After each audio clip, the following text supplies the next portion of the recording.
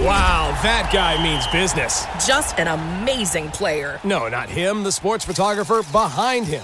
What? He has a business bank account with QuickBooks Money where he earns 5% annual percentage yield, so he's scoring big on and off the field. You might even say he's the MVB. MVP? The most valuable business. Making your money work harder. That's how you business differently. Intuit QuickBooks. Banking services provided by Green Dot Bank. Member FDIC. Only funds and envelopes earn APY. APY can change at any time.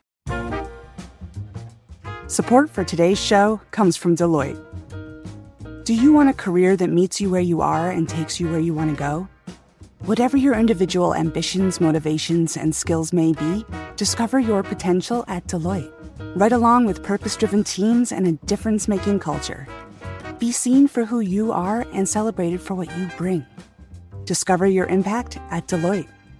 Learn more at deloitte.com/us/discovercareers.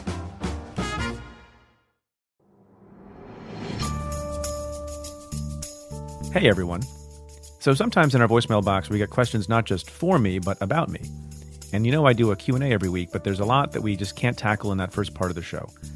So I thought I'd share a conversation I had with legendary broadcaster Couric last week on her podcast.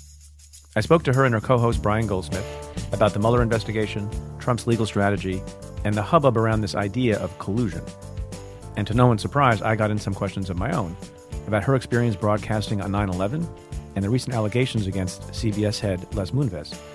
Hope you enjoy it, and I'll be back Thursday with a regular episode of Stay Tuned.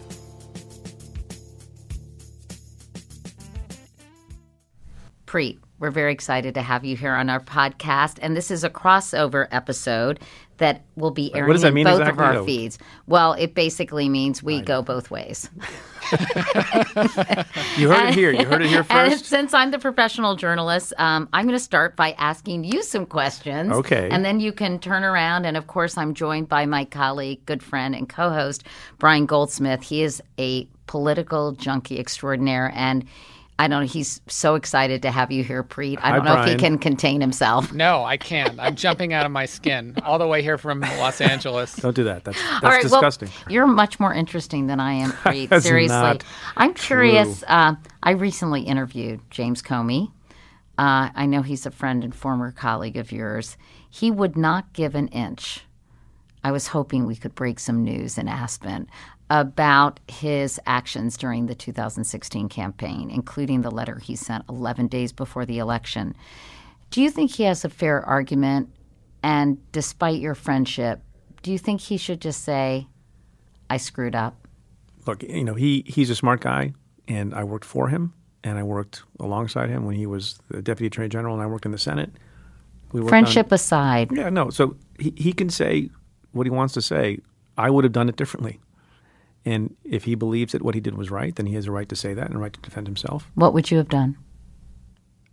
I wouldn't have sent that letter. I thought the letter was a mistake. I think most people think the letter was a mistake. I mean, the best I can do when talking about other people's errors, who I think were operating in good faith. Like, I don't think he was trying to sway the election. I don't think he was acting out of partisan interests. I don't think he had an axe to grind with anybody. What I do believe is that he was trying to make the best decision that he could make. I think it was the wrong decision. And I think you can judge people based on their decision-making, both on the wisdom of the decision, but also on the intent behind the decision. And sometimes people make a mistake of judgment, which I think this was. And sometimes people can make a mistake both of judgment and of good faith, or doing something for a nefarious purpose. I think he was trying very hard to save the reputation of the FBI or defend the reputation of the FBI. I think in the longer run, it's arguable that he did it more harm than good. And I think the problem with that letter is that it was on the eve of the election, yes.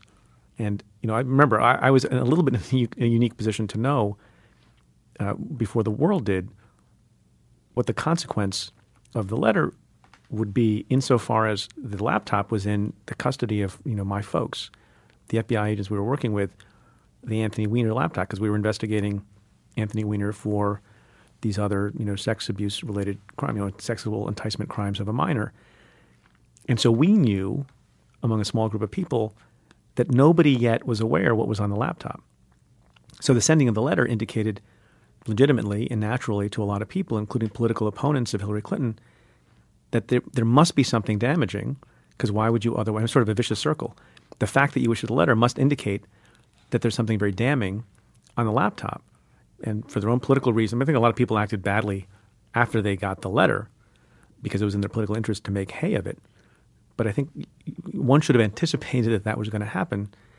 And it might have been the better course to wait and see if the stuff on the laptop was redundant, irrelevant, to affect the investigation, all of which turned out to be so. And why couldn't he have put as many agents as possible on that to comb through those emails and to do nothing until he had the information he needed to move ahead or not? I don't know. He did have the power to do that, right? Yeah, look, I think everything relating to how the information on the laptop was exploited, a lot of things relating to that, were not wonderful. And look, there's a very long Inspector General report on the issue of what happened with that laptop and how much time it took to ask for the information on the laptop. Right. My office is in the IG report to the extent that, we were staying in our lane and focusing on the Anthony Weiner potential criminal case. And we're a little bit surprised that nobody was doing anything more quickly to exploit and look at the emails on the laptop. You were widely praised for going after political corruption in New York, and you took down two of the three most powerful politicians in the state when you were U.S. attorney.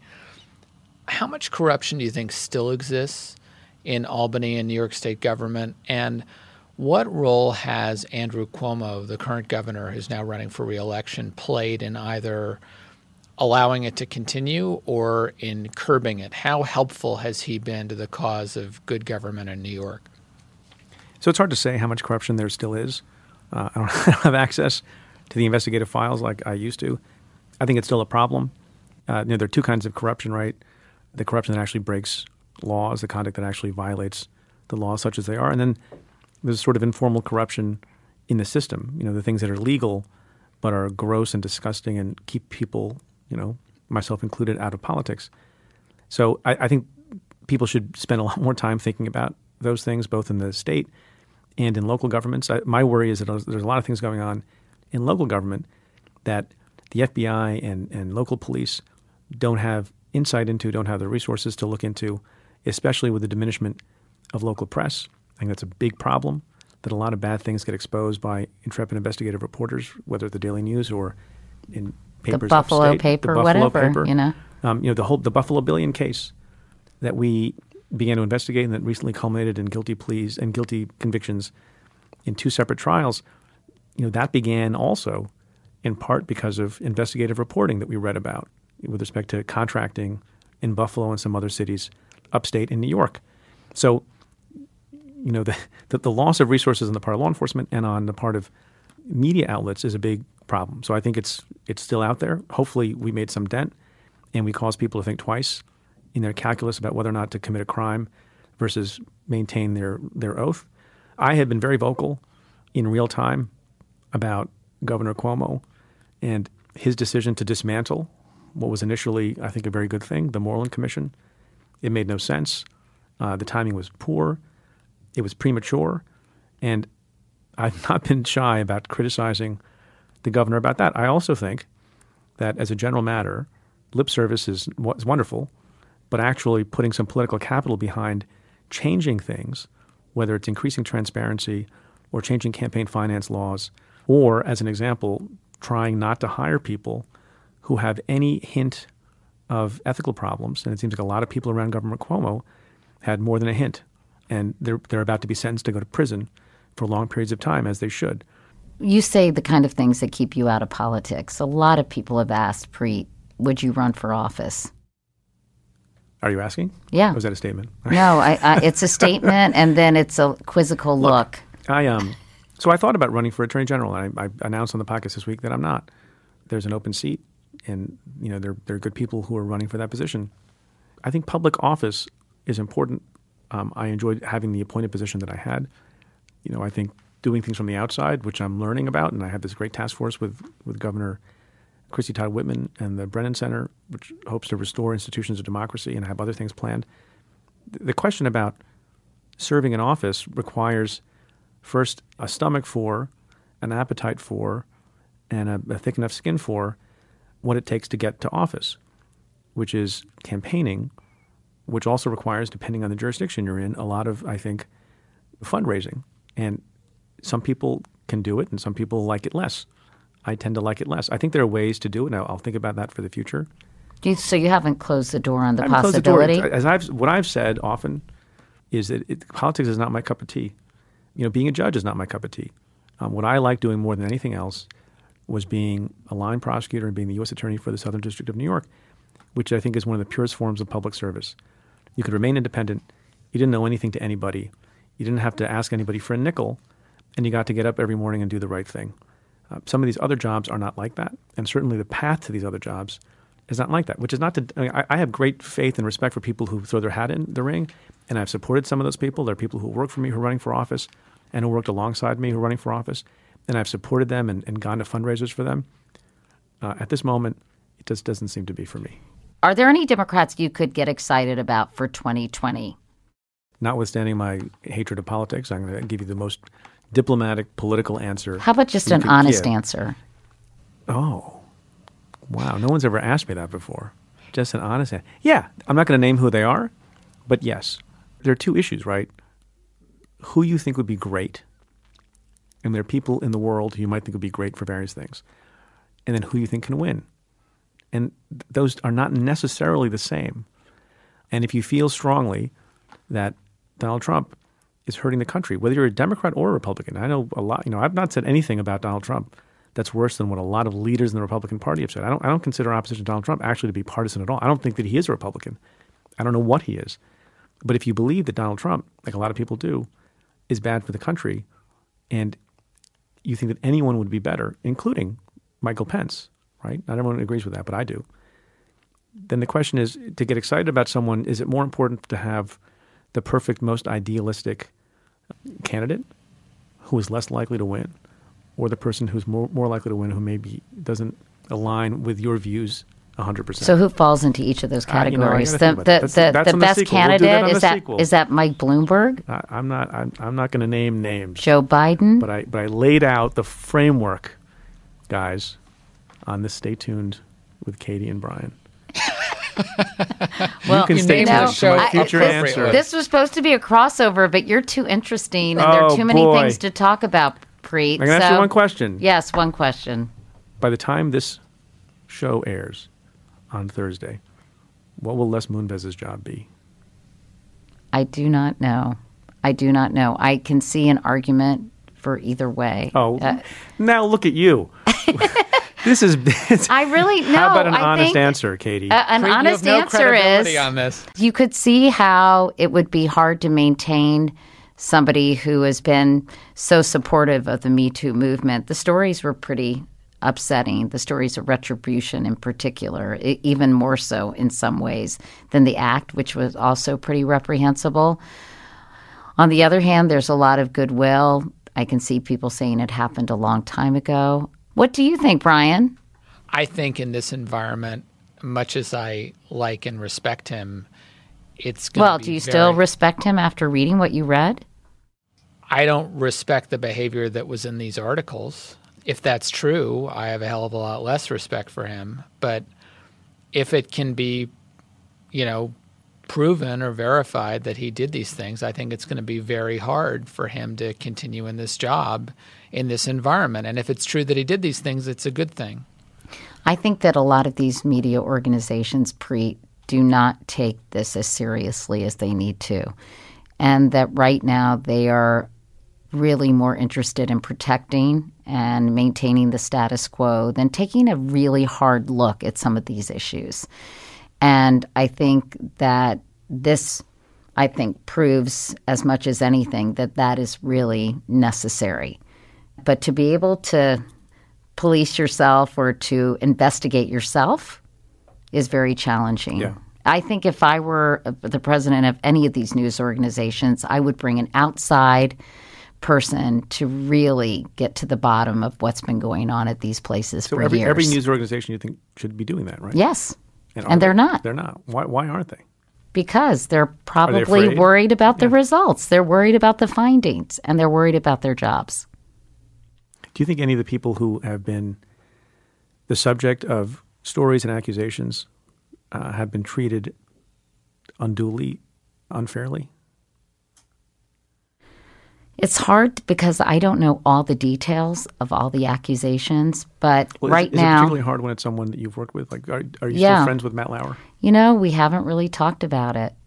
And I really don't know, even to this day, all the details about what transpired. I know what I've read. I've tried to get to the bottom of it various ways, but I don't really have access to the information. But clearly, it must have been egregious enough that swift action had to be taken against somebody who had really been a cornerstone of NBC for a very long time. So I can only assume that the behavior was pretty reprehensible, and he is admitted as such, even though I think there are in some ways, he's been misrepresented at times in all the media accounts by all these different outlets, Do you think we're close to the end of revelations about this kind of misconduct in the media world, or I don't know. I think there are probably still more cases out there, and I think, you haven't heard much about Wall Street. Yeah, I've been wondering about that. And so I think there are a lot of industries that still have not been fully examined. And, I think that's why it's really important for there to be complete transparency and a real change in how these organizations, companies, et cetera, operate. I agree. You know what I wanted to ask you? Yeah. So on 9/11, I was an assistant U.S. attorney in the Southern District of New York and living on 22nd Street between Broadway and Park Avenue. And I was in the shower. We just come back from a family vacation, and I came out. My wife asked me to come into the bedroom. The TV was on, and it was, I guess 8:50, 8:52 in the morning, and we were watching the Today Show. And you were anchoring when the events happened. But the interesting thing is, for years afterwards, on the anniversary of 9/11, the thing that I would watch in the morning was MSNBC. I don't know if they still do it, but for at least 10 years. Yeah, I think this last year, this the first year they stopped doing that. 10 or 15 years. MSNBC would rebroadcast live and in real time what happened that day and your original program on the Today Show. And it's shocking to watch it after knowing what was happening. And maybe I don't know if it's weird or if you ever watched it again. Oh, I have a couple of times, and so they have you in real time trying to assess how much damage has happened to the one tower. And then in real time, we see your reaction. And Matt Lauer was on with you as well when the second plane hits. And then the rumors of the Pentagon being hit and a plane going towards the Capitol and all that crazy time. And for some reason, I don't know why, I watched that every year for a long time. In some ways, I want it to be brought back to the shock and horror of that morning. And there are moments then later in the day where you think about the tragedy and the people lost. But there's something about never wanting to forget how awful it was in the moment, particularly if you lived in New York and you lived not far from the towers like I didn't. What was that like for you to be on air, to have to report that happening? And what's it been like in the years since watching yourself? I felt like I was in the middle of that Orson Welles War of the Worlds. I mean, it was so surreal and terrifying. I remember my hand sort of shaking like a leaf. And it's also interesting. I think it speaks to my personality. I was engaging in a lot of magical thinking. And so I remember seeing that fire in the first tower and thinking, oh, it's before 9 o'clock. Thank God a lot of people aren't at work yet. Or somebody flying a small plane had a heart attack, which I think had happened decades before at the Empire State Building. But in retrospect, you realize, right, when you see the gash in the building, that could not have been caused by a small plane. I know. But when you said it, I was like, oh, Katie's probably right. It's probably a small plane. And then only later do you realize that it was so unimaginable. Thinking. Honestly, it was so unimaginable. We'd never seen anything like this in our lifetimes or in history, really. But when you're reporting on something like that, and we've seen brave and intrepid anchors on TV cover shootings and war, there's something about that day that's the most indelible day, I think, for anyone alive in America. I think so, even compared to things that happened back in the 40s. Do you think of yourself as a journalist first? And is it I'm 90% a journalist and 10% a person? Do those two things merge? I mean, one of the things I think people like about you is that you're yourself. I think of myself. Did you cut off some of yourself? Yes. From that broadcast? I did. How do you do that? I think when something like that happens that is so momentous and horrendous, you have to have sort of this detachment, because you realize that everything you say takes on a tremendous amount of weight, that people are watching for information, for any kind of knowledge, and you're sort of being a traffic cop. Where can I go next? You have people talking to you in your ear. Go to Elliot Sparkman. She's down with a cell phone near you're going to former FBI agent. I mean, they're getting anybody who can shed light on anything. And I remember being so cognizant of the Oklahoma City bombing and how quickly people ascribed it to radical Islamic terrorism, and of course, it turned out to be homegrown terrorism. So I was very mindful of not jumping to that conclusion. And I remember when Matt said that it's obviously an act of terrorism or whatever, insinuating that it was a foreign entity or an act of war, whatever his words were. I remember thinking, wait, don't say that unless we know for sure. So and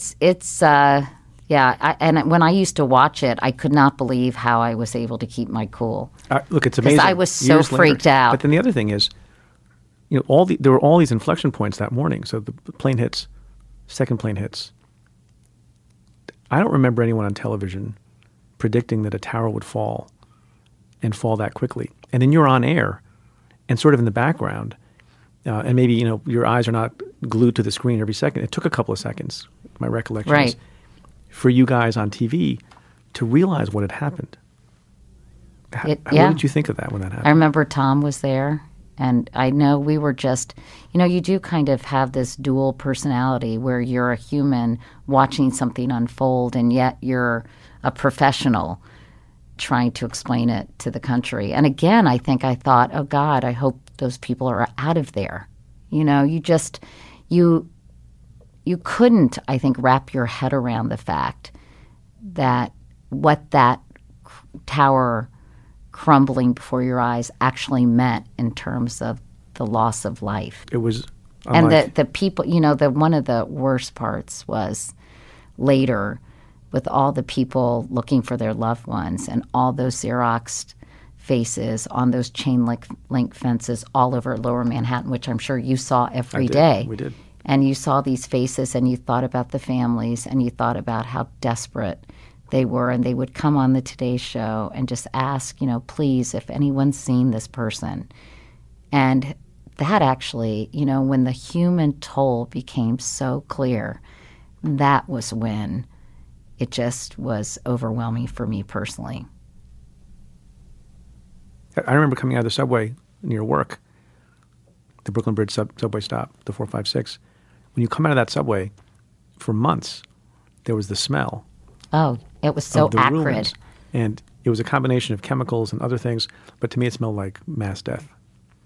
And so there was never a moment you could forget about it if you were in a certain part of Manhattan, because you always smelled it. I lived on the Upper East Side, and all the way up there, you could smell what was the fumes of an electrical fire and plastic, and just this kind of acrid smell that permeated the atmosphere in New York City for days. Was that your hardest day on air? Oh, definitely. I think it was the hardest day of my career. Although there have been a lot of hard days, sadly. Yeah. Recently as well. Yeah, just in general. Just, my husband dying and having to talk about that.